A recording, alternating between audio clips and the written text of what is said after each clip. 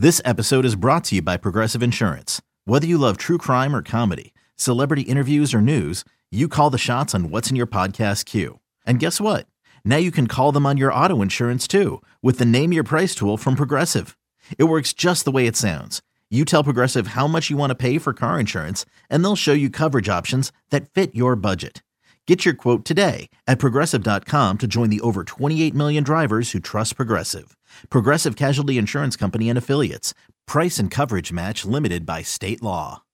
When you need mealtime inspiration, it's worth shopping Kroger, where you'll find over 30,000 mouth-watering choices that excite your inner foodie. And no matter what tasty choice you make, you'll enjoy our everyday low prices, plus extra ways to save, like digital coupons worth over $600 each week. You can also save up to $1 off per gallon at the pump with fuel points. More savings and more inspiring flavors make shopping Kroger worth it every time. Kroger, fresh for everyone. Fuel restrictions apply.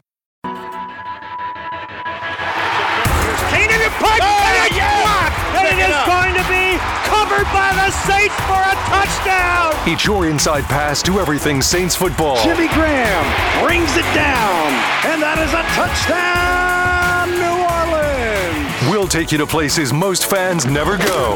To practice, to the sideline, to the locker room, following every twist, turn, and touchdown of the Saints season. That is going to be a touchdown, Taysom Hill, Taysom TD. Welcome to Inside Black and Gold. And that is going to be a touchdown again. And guess who? Mike Thomas. Now, here are your hosts, Steve Geller and Jeff Nowak. Oh, baby! Welcome Inside Black and Gold. Steve Geller along with Jeff Nowak, and we're coming off the bye week blues after a tough loss in Atlanta, 24-15. Even the score just looks ugly for the Saints in the matchup. And Jeff, I'm glad you're okay, but I know you were busy basically hanging out at the injury tent the entire time in Atlanta. Man, these last 2 weeks, like 3 weeks, I guess, but these last two games, like I feel like, we talked about it, the Saints have had really good injury luck for the first half of the season. It all changed very quickly. Like you finished that game with a worse wide receiver core than you had in 2021. I didn't think that was possible. As you finished that game with, and there's no disrespect to these guys. These are not your wide receivers. You don't have them here to catch passes. And Lynn Bowden, A.T. Perry, and Keith Kirkwood. You're like, they're down 10. They still got a chance. No. The fact that they were able to still move the ball in the second half, like that's one of the things that, like, when Chris Olave went down in that game, and I was like, early in the second half, it's like, oh, this is over. And the fact that they were still able to move the ball, honestly, is pretty impressive when you think about it. But, we'll get into it. That was just unpleasant. And it's just, it's like you'd like to be able to sit here and say, like, oh, well, everything went wrong, and this and that, and you were in these really difficult circumstances. But at the end of the day, it's just another example of what we have seen throughout the course of the season, which is just inept red zone offense, mistakes. The turnovers in that game were just, even with all of those problems, you probably still win that game if you don't have those two red zone turnovers. You could say that's a 20-point swing in the game potentially, because instead of 2 touchdowns in the red zone, you didn't score any points. Actually, so you could say that that's a potentially a 28-point swing in that game, because instead of 2 touchdowns for 14 points that you could have had, you allowed 2 touchdowns for 14 points on the other end, one directly into it and another one a 95-yard touchdown drive.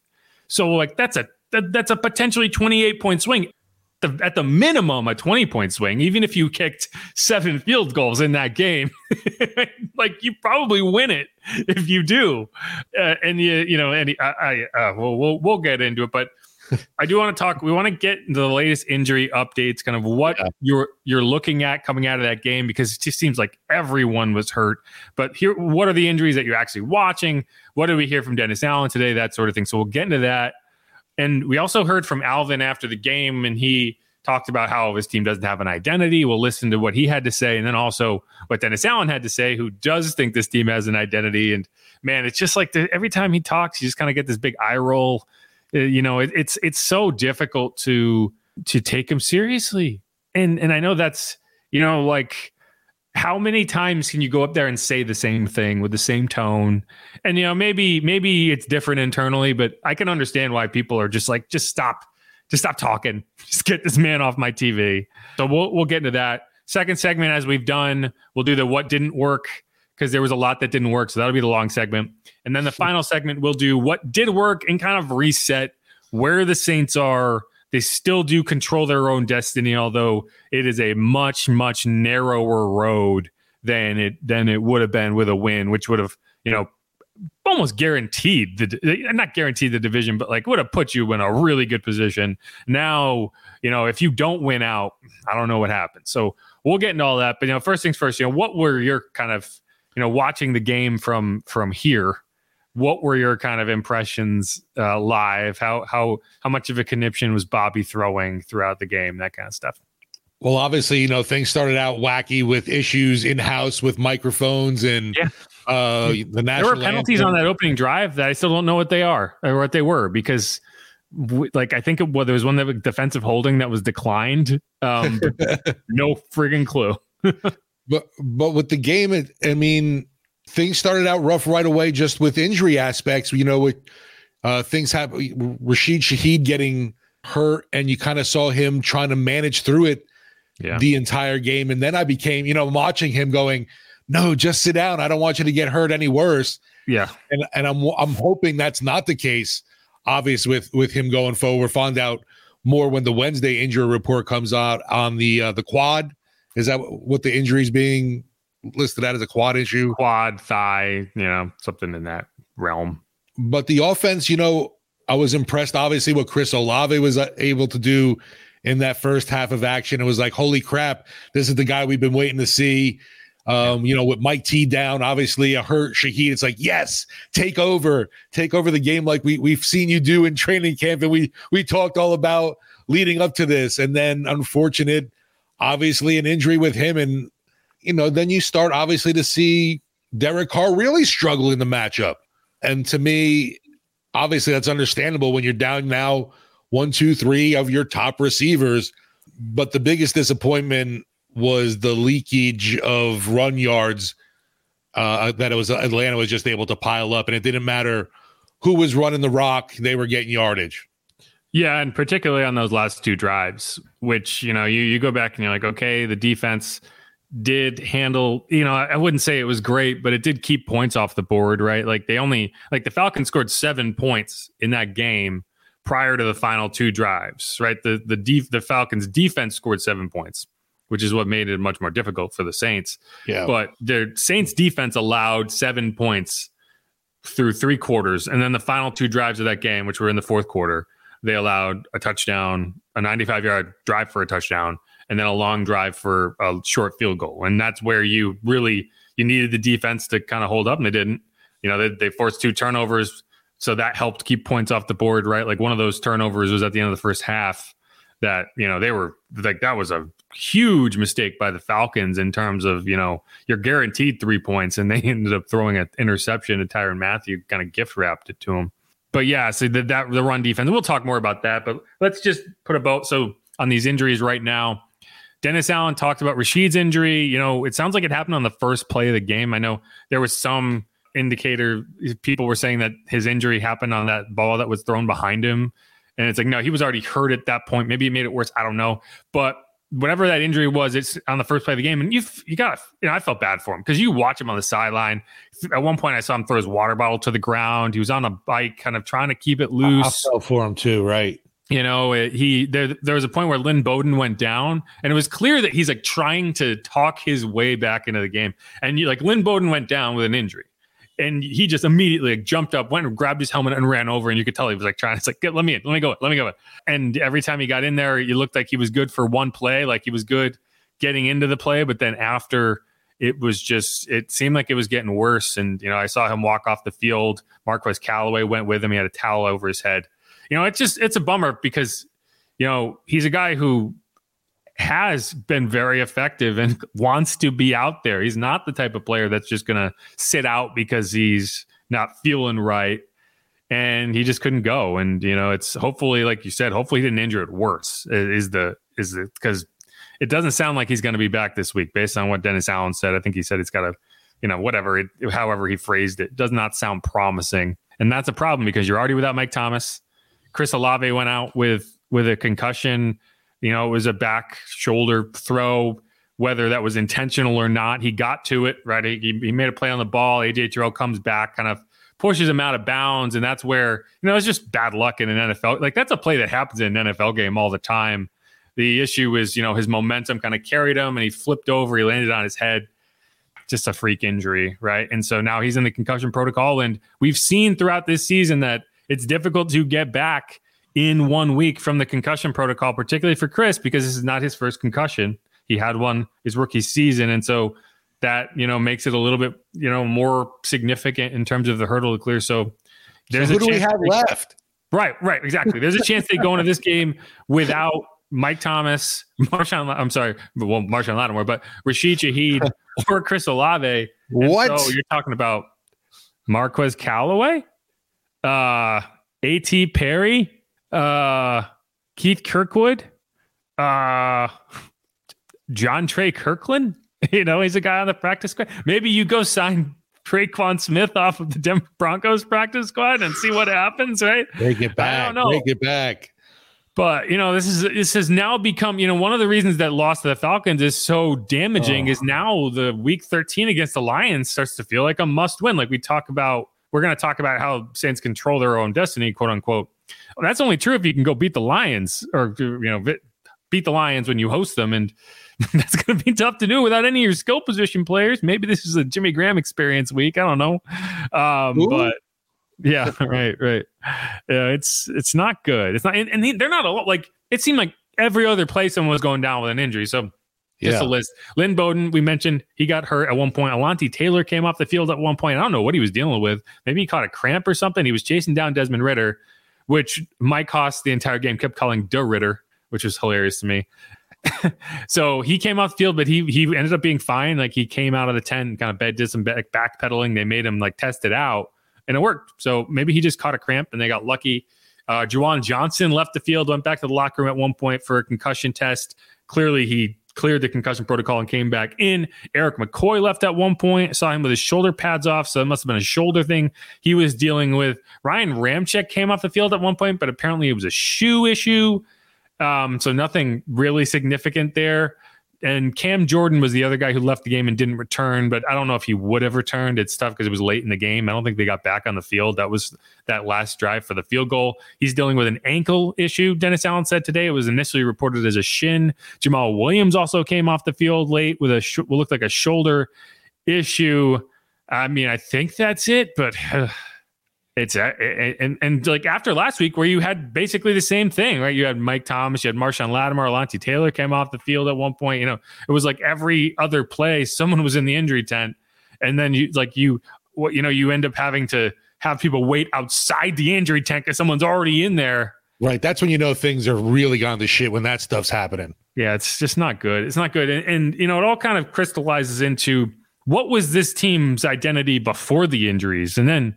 I don't even know what it is now. And, we talked to Alvin Kamara after the game and, he talked about, it's like, does this team have an identity, and it doesn't seem like they do. And here's what he had to say. We don't have an identity as a team. We're a team that says we want to do and we don't do. And it shows. We're consistently inconsistent. Do you mean that overall or as an offense? We're consistently inconsistent. Everybody with a fleur-de-lis on their body and on their head, we're consistently inconsistent. That's what I'm saying. I'm saying as a team. Consistently inconsistent. And so do you think that includes like the training staff and like the equipment managers? I don't know. Because they have fleur-de-lis on. Just saying. It sounds like he's lumping everybody in. Everybody. Shoot, I'm in trouble right now. Somewhere. You have fleur-de-lis? No, it just says Saints, I think, on here. I think I'm safe. Yeah, it doesn't count. Sorry. Yeah, that doesn't count. You're not included. Good, all right. You have missed. But, he kept saying need to do and stopping there. And it's like, I don't know if he need to do more, need to do better. He was also talking about the need to do instead of the talk. He's sick of the talking, he was saying. Right. He's tired of hearing people say, we've got to be better. And then it's like, so, but what are you going to do? What's your plan about it? Right. You know, I think it's like this, you hear one of the reasons that whenever Alvin talks, it's very poignant is because he's saying a lot of the stuff that everyone has been saying. And it's like, yeah, I agree. You need to be better. We all know you need to be better. So when are you going to be better? Like what are you going to change to be better? And right now it just seems like that's all lip service. That's because what's changed? What are you changing? You know, like they should have changed offensive coordinators a month and a half ago. They're not going to do it now because if they were going to do it, they would have done it. But the Panthers, they made radical changes. Why can't we? What I was just about to get into, right? And you see, like the Steelers, they make changes, and you know they have some improved play on offense. The Bills make changes. Looks like their offense is kind of getting on track a little bit. The Panthers fired Frank Reich, although I almost think like that has something to do with him just like sending David Tepper angry texts every time CJ Stroud throws a touchdown pass, right? I don't know. Just like maybe he forced his hand there a little bit because that's all. Like if I was in Frank Reich's position and I'm sitting at 1-11 watching CJ Stroud look like a future MVP as Bryce Young, you know, can't even see over his offensive line. I would probably not let that ride either because it's like, think about like, how do you get fired as a head coach? Well, in part because things fall apart in terms of the relationship between you and your owner. And how does a relationship between you and your owner fall apart? Well, probably because your owner calls you up and be like, what the hell's going on? Why are we so bad? And you're like, we have Bryce Young. You right. You didn't let me draft my quarterback. The guy you wanted. Yeah. And you can't fire the owner. So someone's got to go. Like when that relationship sours, the owner is not going to sell the team. Right. So there's only one option and it's fire the coach. And so like, that's why, you know, one of the reasons that I don't think the Saints are losing this locker room. I don't think the relationships within the locker room are not fraying the way that I think a lot of people outside the locker room might assume they are, right? You see on Twitter, it's like, oh, DA's going to lose the locker room. I don't think players dislike playing for DA. I almost wish they disliked it more because, you know, like I feel like some of them are just too comfortable, right? Like I think like there isn't necessarily this idea that their feet are held to the fire, but I do think there's something there though, because when Alvin spoke, he mentioned the fact that he's like, wait a minute, the players, everything's cool with the players right now in the locker room, you know? I don't think that's here. I have that answer right here. Okay. I feel like we good. Like I said, I'm playing for them dudes. When you lose a locker room, I feel like there's some miscommunications or misunderstandings between players, and there's none of that. There's none of that going on. So there's no loss of a locker room in that aspect of what you're saying as far as players go. As far as players go, so I don't know. I was left to interpret a little more there. Well, so I do get tired of the amateur behavioral psychology on Twitter because like that's a good example of I think Alvin. It's like you listen to Alvin enough and you kind of understand where he's coming from and what his reactions are and why his demeanor is the way it is. And I think when he's talking about the players, it's because he is a player. And like later in the interview, he was asked, you know, how would you fix things? And he said, well, I'm a coach. I'll talk to you about that. Right. And yeah. I think he's very cognizant of this is my lane. This is what I do. And I can control what I can control. I said that about 12 times. And he's not going to go out there and tell you the coaching staff is this or that or this or that. He's going to tell you that from a player perspective, from the interpretation that he has with his teammates, that's not something that he's concerned about. Right. And so like, this was something that, you know, over the week, there was a question asked by, you know, Matt Paris, the new NOLA.com beat reporter, and he asked him like about Derek Carr, and Alvin kind of gave a pause and then gave kind of a generic answer. And it's funny because like this whole amateur behavioral psychology bullshit, right? And everyone's like, oh, he must hate Derek Carr. Otherwise he would have given this super, you know, a different answer, or he wouldn't have paused. And that pause said everything. And, you know, no disrespect to Matt, who I think has done a very good job. He's just kind of coming in midstream here. The reaction from Alvin, it was, well, you can kind of read it in his face is, well, that's a dumb fucking question. And that's why he paused. And, you know, it's funny because I know this because he said that. Alvin, you know, he was actually replying to me because I was like, I think people are reading too much into this. And I didn't want to call out the question, but like that was kind of my thought, is that he just kind of thought it was a dumb question, and it took him a second to just kind of like, right. And that was the attitude people were picking up. It was this disgust in what he was being asked. It was like, really? I don't think it's even disgust. It's just like, well, that's kind of dumb. And that's like when he quoted my tweet and said it was just because like Derek was never gone, right? Like he was throughout the whole week. Everyone knew he was going to play, so it wasn't like there was like this, who's going to be our quarterback? Like they all knew, and so that's an example of like, sometimes it's just don't assume what you don't know. Right? Like you can only, you're just observing. I had someone be like, well, you have to pay attention to what the body language is telling you. And it's like, I do pay attention, but the reaction you have is based on 29 seconds of video. I think I've said this before on the podcast. One of my concerns is that Alvin's going to check out. Right? And throughout the season, I think you have seen him get a little bit more, I can only do what I can do. Kind of, early on, it was a much more, I don't want to say eager, but it was a much more kind of urgent type emotional reaction to things. And over the last month, it feels like that's been more subdued, especially in the middle of the week. And so that's my concern. I don't think Alvin is gonna throw his teammates under the bus. And like, that's what people thought he was doing with that Derek Carr quote, where he's been frustrated in the past, but this is the most frustrated he's been in his career, and obviously you hate hearing that right now. And the fact is too, the team and Alvin are just as frustrated obviously as the fans are. You hear him too. It's like, listen, if you could point this camera at me and tell me what the fix is, that's easy, but that's not the problem right now. It's like, we don't know what the fix is, and all you can do is grind away and work at it. And I get that, and I know fans don't necessarily want to hear it, but I have to rely on a guy like Alvin as one of the leaders on this team, and hearing from him as wanting to steer this team in the right direction too. And I know he mentioned keeping spirits up, because it's easy to get in that dark place right now when things aren't going right. Yeah, and I haven't like I said, like there is a lot of observation that goes on throughout the course of a season, and I don't report a lot of it, right? Like we're not allowed to report a lot of the stuff that we see in the locker room or I see on the plane, right? Like that's part of the deal, is I'll give you access, but there's certain things that you're not talking about, right? And so a lot of it is just kind of seeing how players interact with each other, and kind of, and I have not seen any notable shift in emotion or in like, I think that this team is just like, when Alvin says that, I believe him in terms of they are still playing for each other, and it's not about that. It's just about success and failure, and there's been too much of that. The interesting thing is Dennis Allen was asked about the identity thing on Monday press conference, and he thinks that this team does have an identity. And I think a lot of people would be interested in to hear that quote.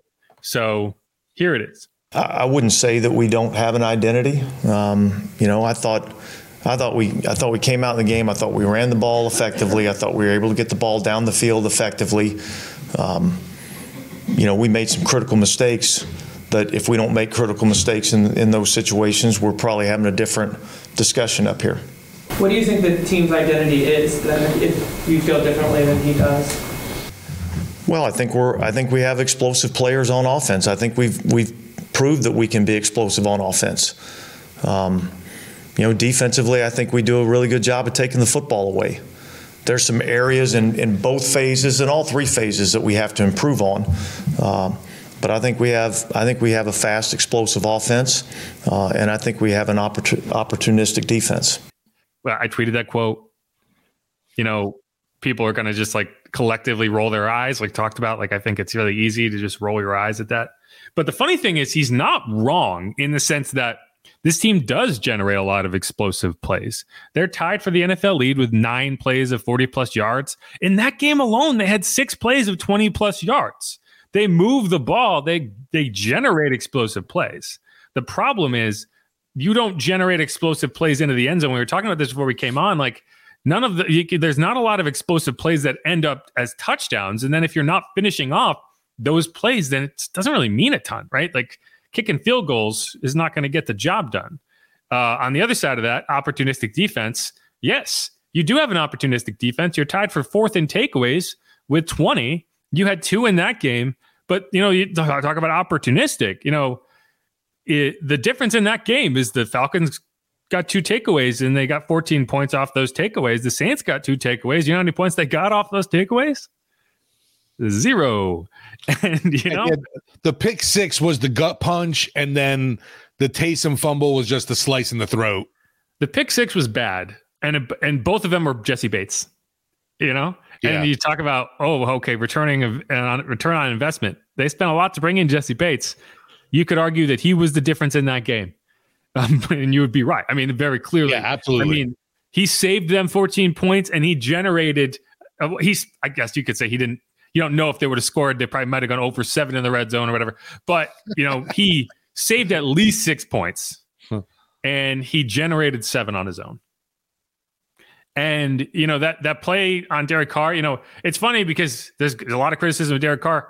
And I think he's right in the fact that you're just going on rules, right? When you're running an offense, you're saying, okay, if we get this look, we're going here, right? If the receiver wins, I'm throwing it there. And Jesse Bates he's playing single high. His job is to make sure nothing gets there. But he read the eyes and he broke on it so early that Derek didn't even know he was there. And he was in Derek's head. It was crazy. It's funny because in most cases you'd be like, well, that's, the dangerous throws, the throws that would typically turn into a 90-yard pick 6, or the throws to the edges of the field where the outside corner is breaking on the ball. A throw to the middle, you would think, that's not a pick 6 throw. But, when you're in that compressed area, he's able to do that, right? If that play is from the 40 and he's playing single high, no way is he going to be able to break on it because it's too far away. But because you're in that kind of compressed area, he was. And, that's why it's a pick 6, because he's got a full head of steam when he catches it. You're not getting him. But, it was a great play by him. And, it's like... You look at things, it's like, okay, when you're evaluating a quarterback, it's like, what could he have done differently? And I think the coaches are going to look at him and be like, it's the right read. Jesse just beat him. And that's frustrating because, do you call a different play? Do you run a play differently? I don't know. But at the end of the day, the Falcons were the opportunistic team in that game, right? And the Saints were not. I mean, yeah, Tyrann Mathieu tried to will the team back into things as much as he could, but damn it, the Saints just didn't want to do anything with those footballs. Forget it. And it's so frustrating. Like that Taysom fumble. I asked DA, it's like, well, why don't you just just let the clock run out and go to the fourth quarter and just run your best play, your 1st and 10. And, it's like, it's hindsight, right? The play worked. The play that they ran worked. So if the theory was we're going to catch them on their heels, the play worked. It was a 10-yard run down to the 7, but Jesse Bates punched it out. And it's like if that goes differently, right? If he just goes down, if he just protects the ball and goes to the ground, you get 1st and goal from the 7. You're down 2. It's 14-12 at that point. You could kick another field goal and take a lead. Even if you don't get in the end zone. But if you pay that off for 6, I guess you would be it would have been 18-14. So I guess you probably would go for 2 to get up 6 because it'd put you had 2 field goals rather than being up 5, which I don't think does anything for you. Worst case, you're up 4. So, it's really it's hard to even kind of quantify how much of a game changer that was. Yeah. In part because the defense wasn't able to come up and get a stop and get you the ball back. And then Lila, 95-yard touchdown drive. Black. But yeah, and it's just, what is the identity of this team? The identity of this team is close but no cigar. Is we do a lot. Consistently inconsistent, right? Like you generate a lot of yards. You move the ball between the 20s. You get chunk plays. Heck, even Lynn Bowden had a chunk play. You had 2 really nice Lynn Bowden plays. Juwan Johnson had a chunk play in that game. Chris Olave had at least 2 in the first half, right? He was on pace to have a monster game. Like he had a season high in the first half with 114 yards on 7 catches. My fantasy alerts were going crazy. Yeah, he was good. He was going to have a monster game. But your identity right now is a team that has failed at every possible opportunity that has been gift wrapped for you. And, like whether you want to say this is you want to put a rosy picture on it and say, well, it's this and that. It's right now it's a failure in a situation where there's no excuse for it. And so, yeah. And the frustrating part is you like you mentioned, Tyrann Mathieu, like, I don't think Ritter had a good game. I think Ritter had a bad game. But you didn't force him to have a good game to beat you. I guess we can wrap up that segment unless you got something else you want to add. No, we can definitely move on to the next part of the torture of the, this post-week podcast. It's just, I really thought, man, that they're going to get their shit together and come out with this energy, this fire, because it was for that extra oomph in the division and that you could stomp a little bit of domination over an opponent. And no, that's just not the case. Misery. Yeah. Ugly.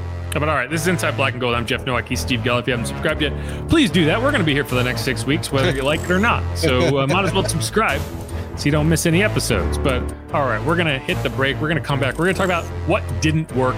It's going to be another long segment because there was a lot that didn't work. But, we're going to start from the top down. We're going to hit it that way. But all right, stick around on Inside Black and